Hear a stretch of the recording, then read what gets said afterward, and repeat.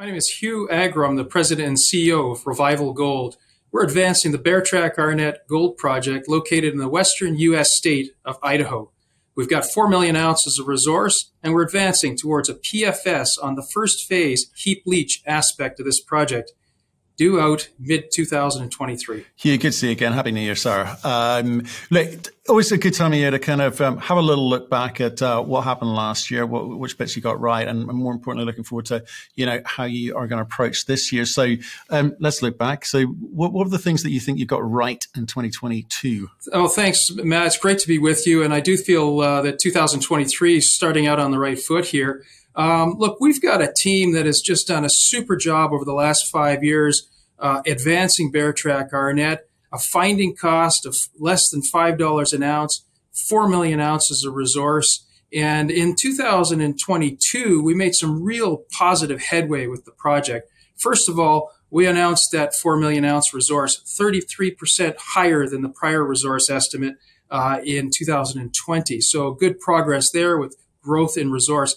Secondly, we accomplished quite a bit of drilling, and in particular in the Joss area, which I know is of interest to your viewers, where we've got high-grade intercepts. Last year, we intersected the high-grade zone a further 150, almost 200 meters deeper than previous drilling had, and we're extending the bounds of it laterally along strike. So intercepts 10, 12, 15 meters of 6, 8, 10, 12 grams per ton gold. So significant high-grade intercepts in the Joss zone. And then, of course, more recently, we've been releasing results from our 2022 program in the Haiti area, where we've got super near-surface oxide mineralization, and that's going into our PFS, which, as I mentioned, is coming out mid-2023. So some really positive progress with the project from a technical point of view. Corporately, we've made a very good progress with our team. Board addition in Tim Warman, who's been a super contributor to what we're doing in the U.S. with heap leach and with the exploration experience Tim brings to the table. And finally, in a tough capital market, we've raised $13 million in 2022, and it's in equity and without diluting our capital base, so that our owners will have the benefit of enjoying this upside we're seeing coming to us in 2023. Right. Okay. So there's a lot of things you mentioned there, and great.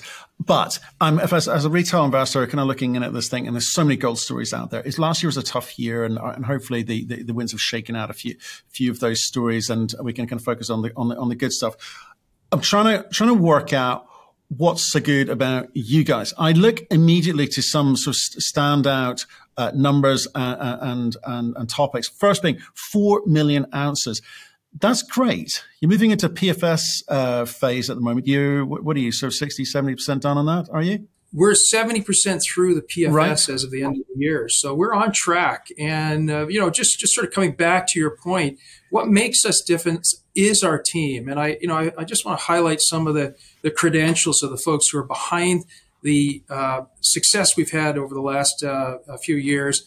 Our chairman, Wayne Hubert, has been part of building successful exploration and development companies in the past. Cerro Negro, which was a project that Andean Resources took forward from a $100 million market cap to $3 billion sale to Goldcorp, was run by Wayne Hubert, our non-exec chair. Our VP Engineering and Development, John Mayer, has got a ton of experience with Barrick, having built big projects in jurisdictions like we're in today, with the likes of our neighbor Perpetua. And so John's got big project and local jurisdiction knowledge, which is really key to executing well on PFS studies and the path to production. We've got a general manager who ran the past operation at Bear Track Arnett, resides in Salmon, Idaho, where our project is located, and is in real close touch with the community and with the agencies there. We've been super efficient with the work we've done, and it's largely to do with our general manager, Pete Blakely's efforts. And I can't stop there. I've got to highlight the credentials of our VP Exploration, Steve Priestmeyer, who's worked up and down the Cordilleran, and is a super manager of exploration. Very well-known geologist in the western U.S. Did his master's degree in Idaho. Has come back to Idaho as part of his at this stage of his career, having worked all over the world in the past. So we've got some super people on the project, working diligently towards advancing Bear Track Garnet through exploration and then through into that production phase, which will be something that I think is unique among all of our peers. We're working efficiently towards that process and outcome. I come from a big company background, having worked with Placer Dome and Kinross Gold in the past, a mining engineer by training. And, as we think about the strategic alternatives for Revival Gold, we've got that experience in mind.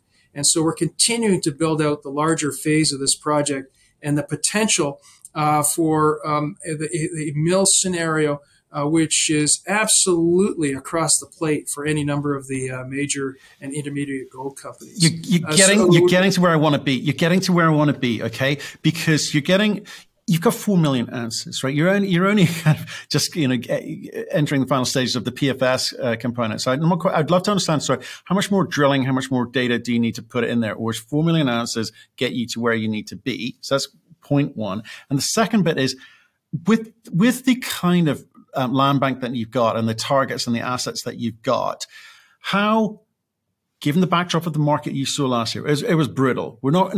This year started off quite well. We're not quite sure where it's going to go, though. Will we have a relapse, or will we go, shooting off?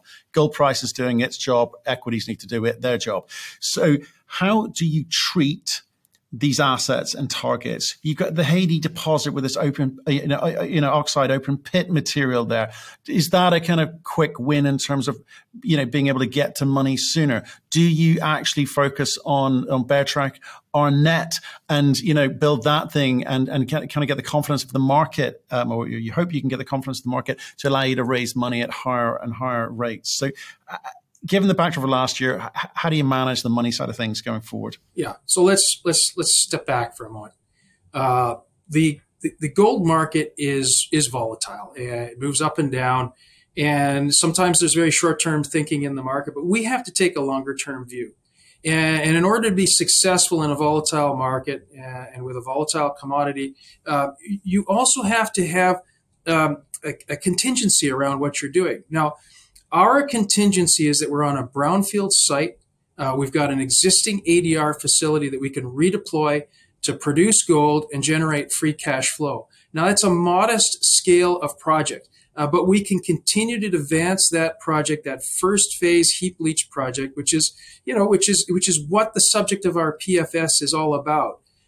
So we can continue to advance that towards production, while at the same time we build out the larger exploration story in the mill potential of this project. And as you say, we've got a large resource, but we've got lots of targets. We've got lots of places to continue to expand on that. And what we want to do is carefully move that exploration story and that larger picture forward without compromising our near-term potential to produce free cash flow and without diluting our shareholders to a point where they don't enjoy the returns and the benefits of all of that upside to come. So the way we tackle this is by recognizing we're in a volatile market. Things go up and down. Investor sentiment moves in and out, and have our project moving forward in this stepwise function that allows us to deliver free cash flow in the relatively near term and continue to build upside for the longer term. And I think that's our secret sauce. Apart from our team, that's our secret sauce. Team's super important, and your team's got the credibility.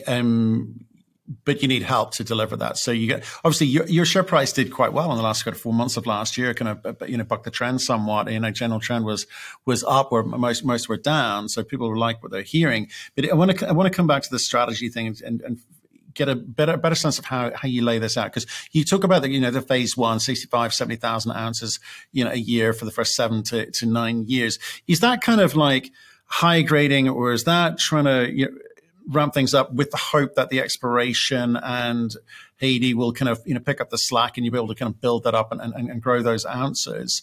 Are you kind of playing? How cute are you being in that kind of first phase? Because most people go, life of mine, 10 years minimum, or I'm not really interested in financing this thing. So what are the kind of levers that you got available to you? The project has to stand alone, is what I would say, first, full stop. So the first phase project has to stand on its own. There's no scenario where we finance, $100 million plus or minus of capital without having the returns that justify that outlay. So it has to stand on its own, and everything beyond that is a bonus. And so we're not trying to bootstrap the business with something that doesn't incrementally stand alone.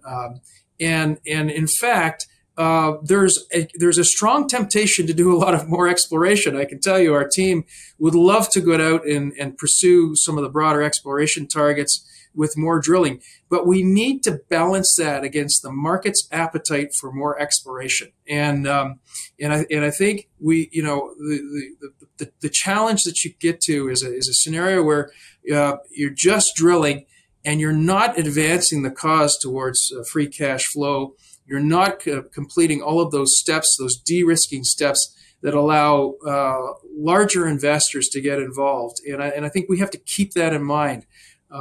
So first phase project stands on its own. Everything else beyond that will be a bonus. And we keep ourselves focused on delivering what we can manage in the current constraints of the environment. And a $100 million project on a brownfield site is absolutely across the park, across the plate for us. Well, yeah. I mean, that's like, well, I kind of have to remind myself as I'm looking at some of the pictures of the infrastructure that you actually got in place. And it's not just the case of the location, but the what you've inherited there it is very helpful in terms of the capital expenditure component, but also the ongoing operating cost. But let me come back to the PFS bit. Okay, you said you're like 70% along the way. Again, we saw companies put out economic studies last year and get absolutely penalized because the inflationary, effects were sort of driving capex numbers up across the board.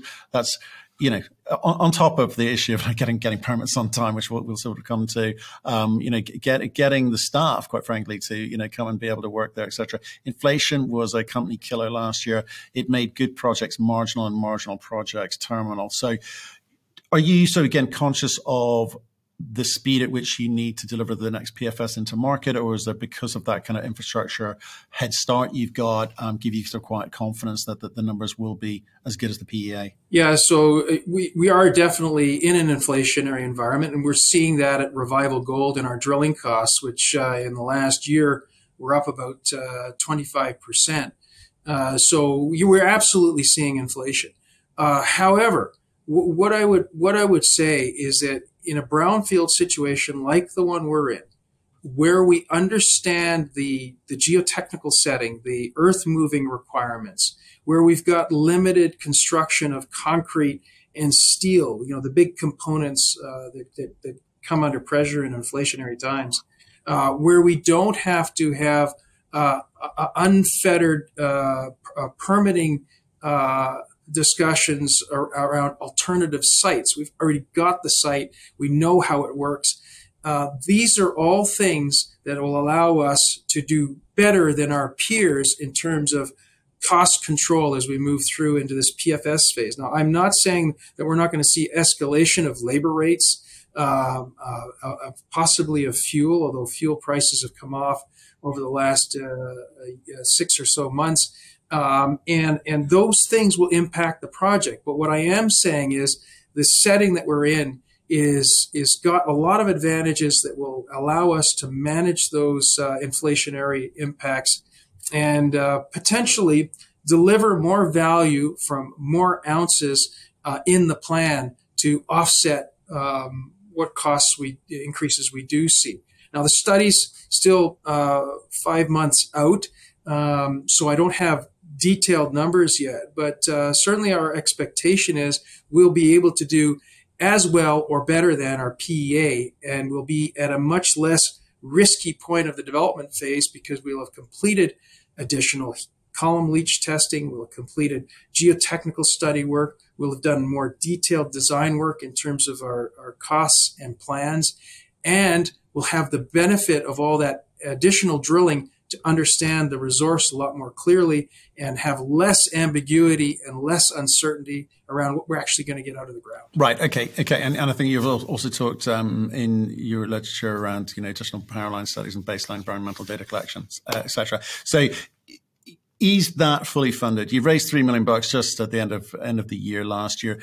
Does that get you through to a delivered PFS? And if so, what next? Yeah. So we topped up. We did not do a big raise at the end of last year. We did not feel like it was the right time to go pushing a lot of equity out. But we raised sufficient capital to complete our PFS, do the updated resource, which will drive, that will go into that PFS. So we'll see that. Get these drill results out from the Haiti area, which we started to do at the beginning of last week. And also to complete further baseline environmental data collection so that we're prepared to go for our re-permitting of the site once we're completed the PFS.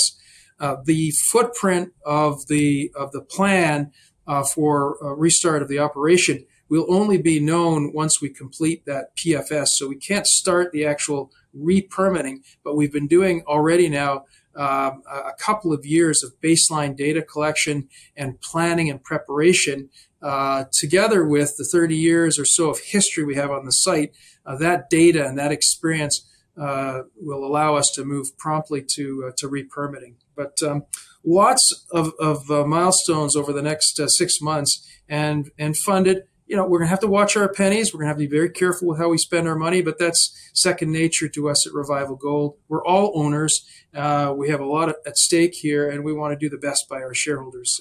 And in so doing, do right by the community and do right by ourselves. Right. Okay. It's a 60 million market cap company. If I look at your enterprise value per ounce, you're one of the, I guess, more undervalued company. I'll say it for you. You're meant to say it as CEO. It's obligatory. I think it's in your contract. We're undervalued, but you are undervalued compared to your peers. We're certainly those that are around 4 million ounces.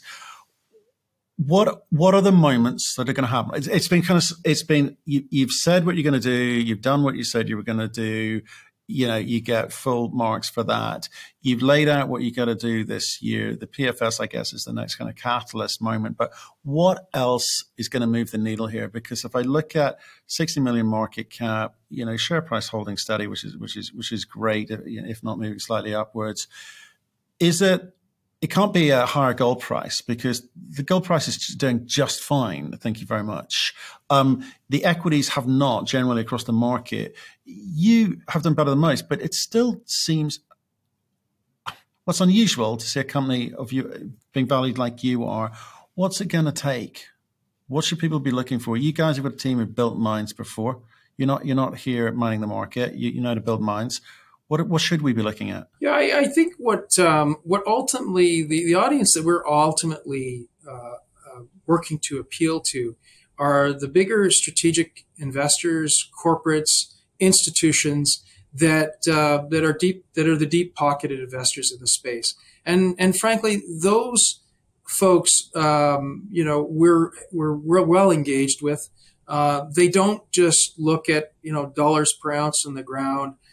They don't just look at which CEO happens to be chatting up his game the best. What they're looking at is de-risked projects, projects that have a real chance of making a big impact on their businesses. And we have a lot of dialogue with those folks, and I think we're right on track in terms of delivering the sort of value in the company and in the business that those sorts of investors, those entities appreciate. And I think that will come home to roost. And it's a classic case of a 12-year overnight success. We do the heavy lifting, and we will be rewarded. And our shareholders, are patient, maybe a little more patient than most. We've got about 40% institutional ownership. Management owns 10%. So we don't have a broad retail crowd that we have to deliver, something to every day or every minute. What our owners are interested in is the longer term game plan and the bigger success that we can deliver by de-risking the asset, surfacing value. And in that respect, we've done that every year for each year over the last 5 years. And that's part of the reason why we've outperformed our peers. We've got less shares outstanding. We've got a better balance sheet, and we've got more success technically in terms of progress with both exploration and with de-risking towards PFS.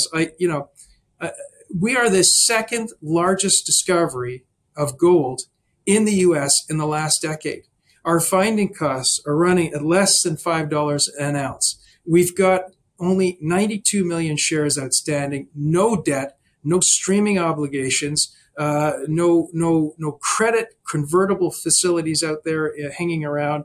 And we've got open targets for exploration, which have been clearly identified and advanced systematically through the diligent work of our VP Exploration, Steve Priestmeyer, and the team. So, I can stand loud and proud and feel very confident that we're surfacing the value that ultimately will reward our investors. Whether that comes in 2 months' time or a year or two's time, I can't specifically say. We've got a lot of corporate discussions going on. We've got a lot of discussions with large, deep-pocket institutions going on. But what I can say is that we are looking after the things we can control. We're managing our share count, and we're delivering steady progress towards that ultimate objective of surfacing value for investors. Analyst target prices on our stock right now are range from $2.45 a share to about 90 cents a share. So even at the very minimum, there's 50% upside in our stock on those analyst targets, and 2 or 3 times upside. We've just got to continue to de-risk, manage our share count, and shareholders will be rewarded.